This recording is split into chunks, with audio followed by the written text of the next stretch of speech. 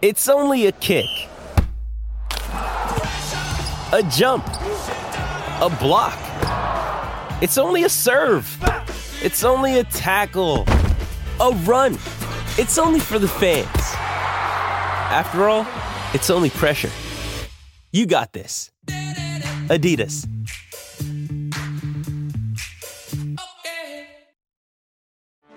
Get ready for the greatest roast of all time, the Roast of Tom Brady, a Netflix live event happening May 5th. Hosted by Kevin Hart, the 7-time world champion gets his cleats held to the fire by famous friends and frenemies on an unforgettable night where everything is fair game. Tune in on May 5th at 5 p.m. Pacific time for the Roast of Tom Brady, live only on Netflix. You ready? Showtime. On May 3rd, summer starts with The Fall Guy. Let's do it later. Let's drink a spicy margarita. Make some bad decisions. Yes! Audiences are falling in love with the most entertaining film of the year. Fall Guy. Fall Guy? Fall Guy. That's what the poster said. See Ryan Gosling and Emily Blunt in the movie critics say exists to make you happy. Trying to make it out? Nope. Because I don't either. It's not what I'm into right now. What are you into? Talking. Yeah. The Fall Guy. Only in theaters May 3rd. Rated PG-13. Hey guys, welcome to the Tap and Go. My name is Matt. My name's Freddie. Each week we bring you your rugby fix with interviews with past and present rugby professionals, and we get their views on the latest sporting issues. Hey guys, welcome back to another episode of Tap and Go today. Today we're very fortunate to be joined by Rugby United New York's fullback, Troy Lockyer. Troy, how are you doing today? Yeah, very good, thank you. Thank you for having me. No, thanks so much for joining us. So I think we might as well start right at the beginning. So obviously you grew up in England, went to school in England, and you were playing academy rugby. So while you were going to school, and you were playing for Wasps, I think. Yeah. You played against the likes of Sam Underhill, I think. Back then, Yeah. against him, did you know he was going to be as good as he was today? Well, it's funny because I distinctly remember like everyone talking about this guy before we played them. I was like, oh, they have this flanker who's like unbelievable. I remember getting off the bus and like we were warming up on the field beforehand and we saw him. It was just like an absolute tank. Like I swear he was that like the size he is now when he was like 16 years old. And yeah, he was pretty good in that game. And I think you kind of just see that some of those guys and he just had so much talent. And there was kind of that hype around him. So, I mean, obviously didn't know how good he was going to be, but definitely had a feeling that he was going to go somewhere. And yeah, he's doing all right now. So Obviously, you were in the academy, you're playing. How come you took the change of tack and decided you want to go to America when you're doing so well within England, like the grassroots and building up from there?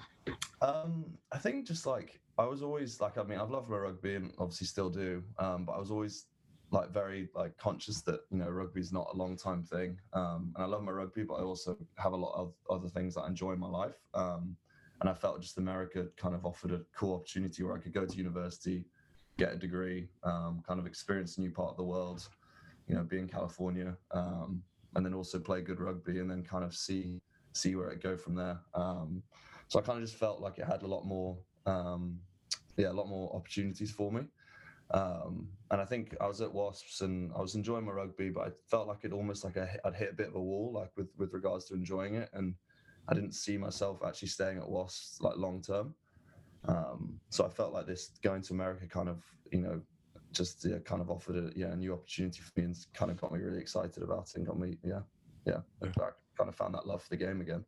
Of course, and so you went to Cal Berkeley, which is known as arguably being the best rugby school in America. It's sort of, there's a stat where like in that 30-man squad in the 2011 Rugby World Cup, 7 were the Cal alums. What was the culture like there? So what made it so good? I think it's just got like it's kind of just got such a long history there within the university. It was actually the first sport on campus, so it's kind of got a really deep rooted kind of position in America, in the American university, which is kind of rare in a lot of American universities. I don't think there's anywhere else in the country that has that kind of establishment there. And I think just the culture is awesome because you have people from all over the world. Like there's guys from England, guys from New Zealand, from Australia, from Hong Kong, like just all from all over the world. And I think that everyone just comes together with kind of the similar kind of outlook on life. Like they want to go and play good rugby, but also kind of, embrace the American culture and the American university culture. So it kind of, it creates a really cool environment. And it's one that I was so grateful to be part of. And you've spoken about previously about sort of being the English kid within the rugby in America at Berkeley. Can you sort of go a bit further on that and sort of say like, were you like singled out for being from England, like the home of rugby, sort of? Were you like the big prospect? I mean, I don't think I was like considered. I mean, there's kind of. I mean, so in my year, it was there was a few English boys. There was three of us. So I guess there's kind of honestly a bit of talk about the guys who come over from like the English playing nations. But I think they've had so many English people come from years before and stuff. There's not really any special hype, or there wasn't any special hype about me. It was just kind of, it's just pretty interesting because I'd never really been to America before. So it's quite, coming into American culture as an English person is just quite an interesting thing. I'm sure as you probably understand, Matt, like they just have a bit of more of a fascination about you. So it's kind of more in like general culture that I found interesting being like an English person. And how did the sort of rugby change? Because obviously, Cal, you play on an AstroTurf. It's sunny all the time. So I guess compared to England, where you're playing on grass most of the time and it's wet weather, did the style of rugby change a lot? Yeah, it's like completely different. I mean, I'm sure you guys know, like in England, like you literally just dream of like having a Saturday that's sunny weather. Like I always remember like the first month of season, like in September, would always be really nice. It'd be like where we'd play our nicest rugby. And then as it got into like October, November, would just be like, especially when you're playing fullback, would just be so miserable because it's just muddy, rainy, and awful. So yeah, going to California and you can just play such a nice brand of rugby because it's, as you said, nice every day. So that was awesome. Like I love playing exciting brand of rugby. So yeah, that was awesome. I think also playing sevens as well in that weather as well was just awesome because like whenever you're in England, you play in Roslyn Park or whatever, it tends to always be bad weather. And you actually never really get to play that nice of a sevens game. So yeah, just being able to play on a fast field with good conditions just helps people like me, that's for sure. Nothing quite like a nice wet Thursday afternoon on the field though. Yeah, exactly. Was there anything in particular that you noticed about when you went to Berkeley about like sort of the change, sort of looking away from rugby more as like in the college sort of way that your life sort of differed? Does that make sense? Yeah, I think just like I got a bit of appreciation for like kind of my like passions and stuff outside of rugby. So I had my first 2 years at university. I actually got there and had 2 like year-long injuries. So I played like 1 match in 2 years. So I kind of got out there with obviously all this excitement and all this kind of like excitement to play, and just couldn't wait for the opportunity. And I got there and then had these 2 injuries, which basically meant I was on the sideline for 2 years. So it kind of made me really like focus on the things that I enjoyed outside of rugby because you never know what's around the corner. So I think that like I was really thankful for, and actually like I always say this to people. I think honestly those injuries were awful, but they couldn't have happened in a better place. And yeah, so I think just it's so important I think in life to find things outside of have many things that you enjoy and you like doing because you never know what's around the corner. So yeah, that's probably one of the things I learned from my Sorry, Matt, you go. Those injuries must have had like a large mental toll on you, especially as like coming with the not purpose but like the sort of idea of wanting to play rugby and having it as one of your primary goals. How did that sort of affect you sort of mentally? Yeah, I think honestly, like when I think back of it, and during that time, it was definitely probably more of a mental battle really than a physical battle. Like obviously there's the rehab and coming back physically, there's all that stuff which is obviously really hard. But as you said, the mental toll is kind of the hardest part of it, and I think that's the thing that takes the longest to recover from as well. Especially with like ACLs, because there's also like the confidence of you being able to do, move the way that you used to move and stuff like that. I think it's just you just gotta stay positive, and you kind of just got to think about all the hard work that you put in and all the rehab, all that stuff and all the work with the physios, all those things. You've just got to have confidence that when you do come back, you've done everything you can to get you in the right position. And to be honest, that's all you can really rely on. And then you just kind of go from there and just slowly build it up. But yeah, no, it was definitely a mental battle, and I think honestly I'm probably mentally stronger now because of it than I was before. So one thing we briefly mentioned earlier is sort of the difference between England and America. But one thing I find crazy is the fact that if you're going for on a Saturday to go play rugby, you fly potentially across the country. Like so far, was that something that took almost a bit of an adjustment in sort of your preparation for games and stuff? The fact that you do so much traveling. Yeah, 100%. I mean, like, you know, as you said, like in England, like our the worst away game would probably like a 3-4 hour drive. But like, you know, we played in New York or whatever from California, so it was a 6-hour drive, a 6-hour flight. And I think that's also something that was so cool about it. Like, it was so cool to being able to go to a new state, new city, and be able to see another part of the country. But yeah, no, it definitely affects your prep and stuff. And I think now, especially playing in this league, like the travel is such a big part of actually being able to perform well, because, you know, we fly, say we're playing on a Saturday, we fly potentially 6 hours on a Friday, and then we finish a game, and then we're on a flight again 6 hours after. So it's such a long time to be in the air, and, like, you know, to make sure you don't feel rough on the Saturday, make sure you recover well is such an important part of the game, so you can then perform the next week. So that's definitely something that I think grateful for that I had at university, because I was able to kind of learn a bit about that and experience it. Whereas I think a lot of guys maybe in England and stuff who haven't really experienced those long flights for travel probably find it a bit harder. But yeah, it's definitely a tough part, but also just, I think, an awesome part about playing in America. Yeah, and it's incredible because I guess you don't really appreciate it unless you live in America, but each state is so different. As in, sort of, they're almost completely different countries, like the East Coast and West Coast, and never mind sort of everything in between, which is culturally fascinating. But I guess this is a good segue to move on to sort of your MLR career at the moment. So I guess when you first joined Cal, there was the MLR wasn't formed then, and when you moved to Cal, were there sort of, did you want to play professionally in America after? Was that always something that you wanted to do, or something you just picked up there? So it's been my dream my whole life to play professionally. And I think my goal kind of always has been just to see how good I can be as a rugby player. So when I got to America, as you said, there was no league. I mean, there was the initial like pro rugby league, which was like a bit of a shambles. So I didn't really have any aspirations to play in that. But to be honest, I was was kind of hoping just to do my time at Berkeley, kind of, you know, just play as well as I could, and kind of see where those 4 years would end up. And if I came out of those 4 years, you know, thinking that I could pursue professional rugby, then for me, that was me going back to England or wherever, because that's where all I knew professional rugby wise. But then when the MLR cropped up, like I think it was my third year or second year it started, and then just kind of grew and grew year to year. Then when I graduated, or was near graduation, was kind of thinking, actually, like, you know, I love living in America. I kind of want to live here long term. Like, this is becoming a legitimate competition. And I think it could be a really good place for me to develop as a rugby player and kind of be a young person in. So yeah, kind of spoke to some teams and kind of, so obviously managed to find my feet in New York. So on that note, sort of talk us through the process from finishing at Berkeley and into the MLR. Sort of how did you go about? Did they approach you, or did you have to go out and approach them and sort of try and?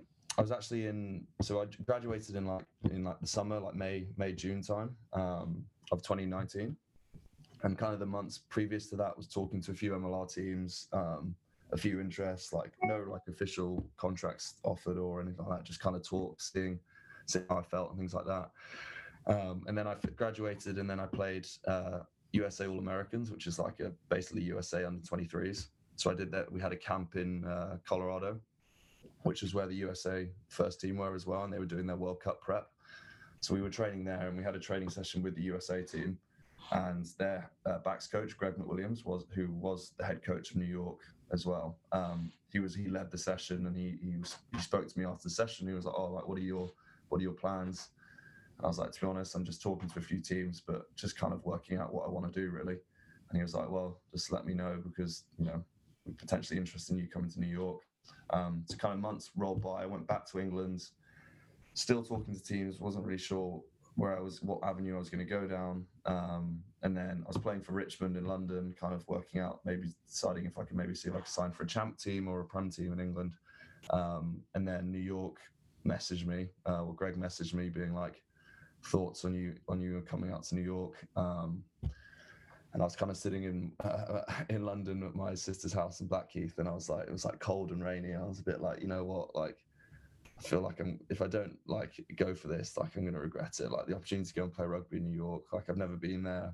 Like it's surely just an unbelievable thing to do. So yeah, sorted that out, signed with them, and then joined last year. And I absolutely loved it. And then obviously re-signed. So yeah, back here at the moment.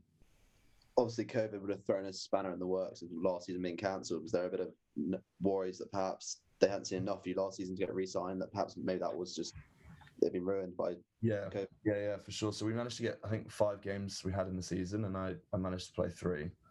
So I had, obviously, thankfully, we were able to play at least a few games. And yeah, that was definitely a worry. Like, I came straight back to England, and I was back in England, and I also needed a new visa. So it was like a couple of things that was a bit like, oh God, like I hope I've shown enough. And also, like, with regards to other teams hadn't really seen that much of me as well. So if New York weren't that interested, then I was like, oh, I wonder if any other teams would be interested as well. But thankfully, I guess New York had seen enough, so we were able to sort it out. But yeah, that was definitely a bit of a worry. And I guess one player you had the pleasure of playing with in New York was Bastareaud, which is such a global name in the world of rugby. What was he like, I guess, in training? Yeah, he was an absolute nuisance. Like, he was like never wanted to be in front of him, that's for sure. He was running down your channel, you'd try and get away from him. But no, he's just, yeah, as you said, like, he's, obviously an unbelievable player. I think he's just, what I found with him is just how athletic he is as well. Like, I mean, like, for someone that size to move so well, and obviously be so skillful as well, was something I'd never really seen before. But yeah, like, have a few memories of him tackling me in training and stuff like that, which he basically just like swallow you up. Like, he was so strong, it was ridiculous. But no, it was such a cool experience. Shame we didn't get longer with him, but yeah, no, it was awesome to just kind of be around someone like that and learn from them and stuff. What was he like as the character off the pitch? What's his? Honestly, like, I got on really well with him. I think he's pretty French, I think, in a lot of ways. Like he, it was pretty different, like, scenario for him to come into. Like, he's obviously come from Toulon, where everything kind of he has everything he wants and whatever. And you get treated like, one of the best players in the world, which rightly so he should be. And you come to the MLR, which is a brand new league. A lot of the teams, don't have a lot of funding, or they've never, like, a lot of the owners may have never really owned a rugby team before, so they're not, the kind of the organizational stuff is kind of complicated. So I think he found that transition quite hard. I didn't think things ran quite as smoothly as they would have done probably at Toulon. But no, like, nothing bad to say. I mean, yeah, he was a really nice guy, and yeah, it was a pleasure to meet him and play with him. And I guess we spoke about sort of his French career and Toulon and everything. Did he sort of bring sort of a bag of experience with him that he could sort of share out with other people and sort of help especially the new clubs and the new players in particular? Yeah, I think so. So, I mean, obviously he came in initially as a centre, and then they put him at number 8. And I think he was kind of offered a lot of help, and especially for the backs. And then as he was transitioning to the back row, like, I think obviously was also offering some help, or like also learning from other people, because he was quite inexperienced there. But yeah, I think as you said, unfortunately, we just didn't really get that much time with him. So it was hard to really say that much, because, I mean, 5 games. Yeah, no, it was cool. It was an awesome experience. Obviously, Bastareaud is an example of this, but many are sort of looking at rugby in America, and you see some of the players going out there, seeing it sort of a home for the older generation, where people are going sort of not their last hurrah, but their last ditch. What's your opinion? Do you think it's got the capacity to, as in your prime example, getting younger players over there who can really try and build their careers over there?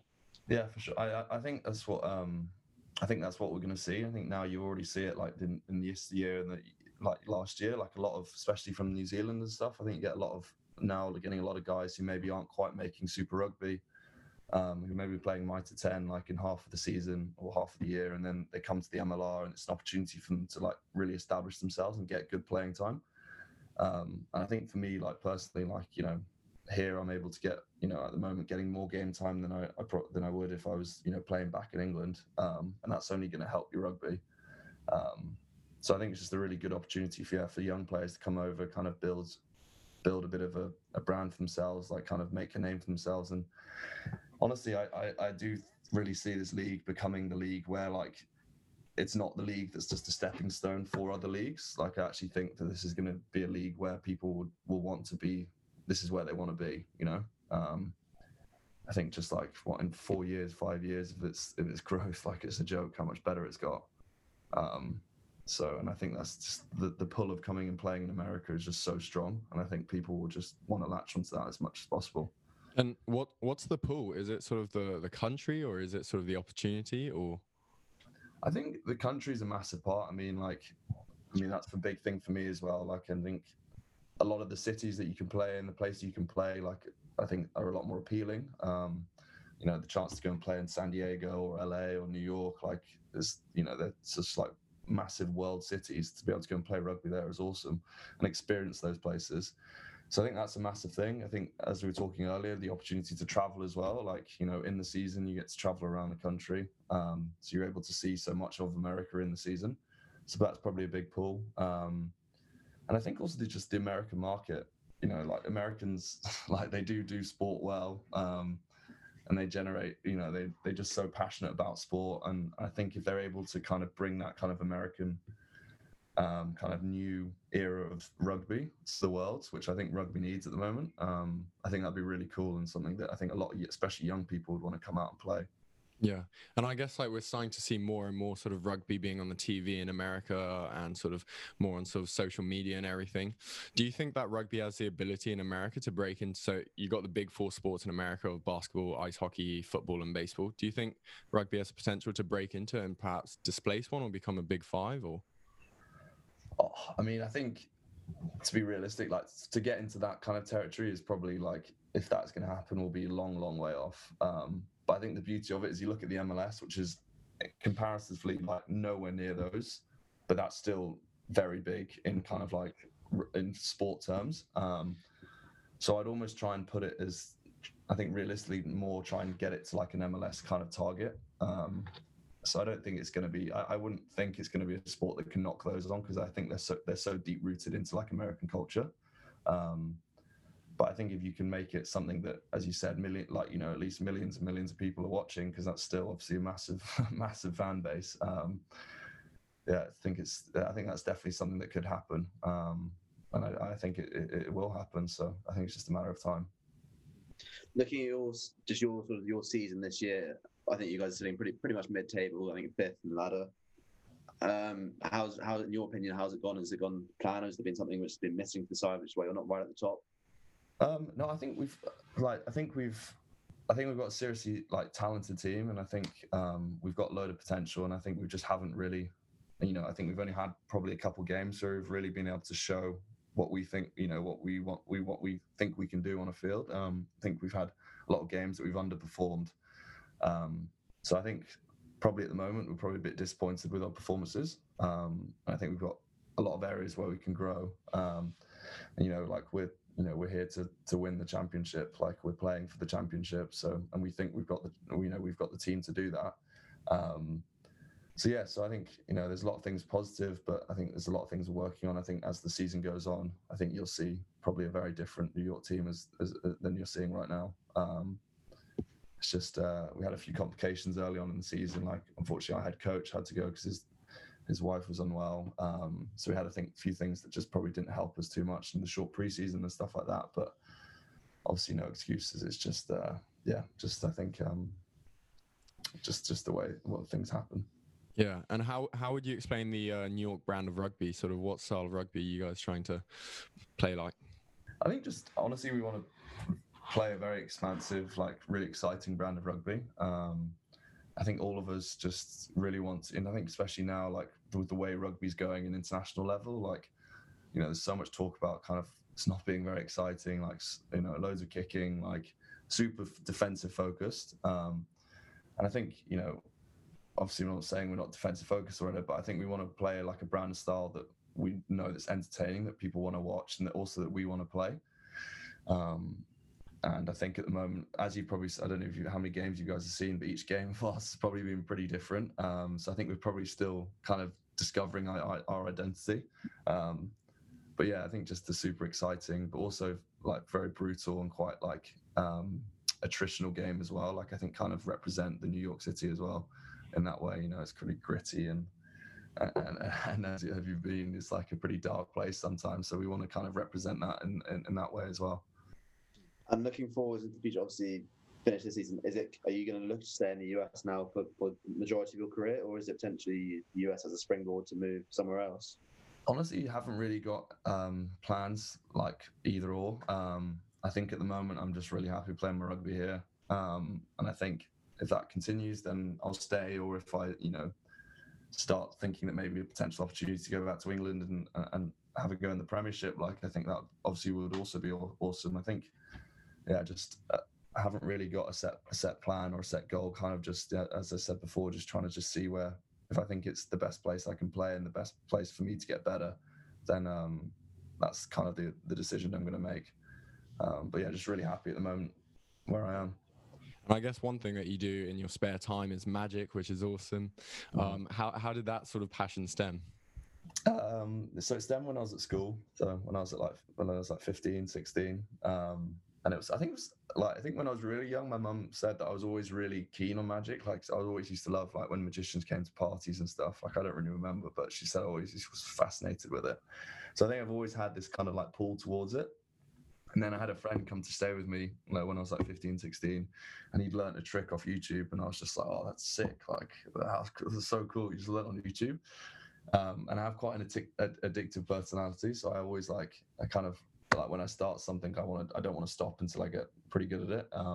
So yeah, I started learning some tricks, would show it to the family and stuff, and enjoyed it. And then I'd just practice, and basically, years and years down the line, basically just started then becoming like a really big part of my life. It's kind of fallen off a bit kind of recently, and I think I want to. It's been a thing that I really want to bring back, especially during COVID. Like I was working back on it. It's obviously just quite hard now with. It's not really that many. Well, I know events and stuff are opening back up, but kind of want to get back into kind of the actually performing to people and stuff again, because that's that's the most enjoyable part of it. But yeah, as we were just talking about earlier, just the kind of finding stuff that you enjoy outside of rugby, I think is just really important. Kind of keeps you sane. And yeah, that's just just one of mine. Yeah, it's so good for your mental health to be able to sort of take that break away from the intensity of professional sport and sort of enjoy your own little bubble. What sort of tricks did you do? So I do a lot of like card tricks. So I much prefer like close up magic. So like in small groups. So like if there's a party like going around small tables, what like that kind of vibe, less than kind of big stage magic. Yeah. But yeah, that's like card tricks, things like that. So yeah, it's pretty fun. And why is that? Sorry, as opposed to the larger. I think just it's kind of I love the interaction with people. And I think like there's something about like when you're doing it right in front of someone's face, like the reaction's even better because they're like, how have I not seen what you've just done? Whereas on the stage, I feel like there's more opportunity for you to hide things, and you're away from the people, so you're not really connecting with them quite as much. And I also just enjoyed I was like massively into like David Blaine and Dynamo, and so I used to love watching them, like their street magic stuff. So I used to go around with my mates with a camera and just like go to randoms on the street in London and stuff. So that's quite funny. Awesome. Well, one question that we always ask all our guests is sort of your favorite moment in your career, in your rugby career, and it can stem from the first time playing rugby to the most recent. So I guess what would yours be? I think my favorite, like the happiest moment, or like the kind of the most real moment I've had was my last year at university. Our national championship semi-finals, which was against our rival St Mary's. At St Mary's, like absolutely, like gorgeous day, like absolutely rammed full of people, and it's notorious because their fans are like really, really hate us. So like just and then it's like 90% of their fans is their fans. So like all against us. We're down in the last minute. I think we're down by like 4 points or whatever. And then in the final play, we managed to work from our 22 to their try line and score to go to the final of the national championship. So yeah, my family, my mum and my sister had come out to watch as well, all the way from England. So yeah, that was a pretty special moment, and probably the one I'll remember. Incredible. Troy, thank you so much for coming on, giving up your afternoon. It's been really fun for us, and we hope you've enjoyed it as well. And thank you to everyone else as well for tuning in and listening. Yeah, lovely to meet you guys. Thank you so much for having me.